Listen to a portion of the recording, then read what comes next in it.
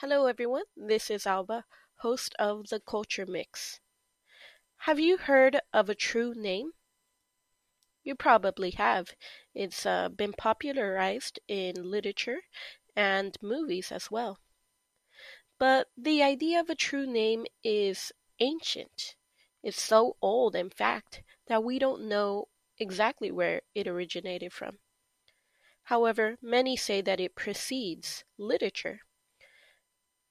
Some of the oldest examples we have of the idea of a true name is ancient Egyptian mythology or reading the superstition that many Jews had for the name of God.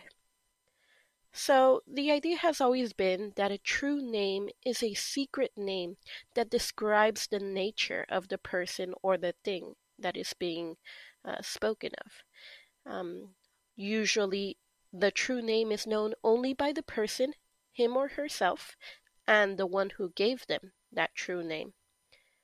But if someone else were to gain that knowledge about the true name, they would also gain control over the person. So, what do you think about this concept? Do you believe in true names? Do you think this is just superstition?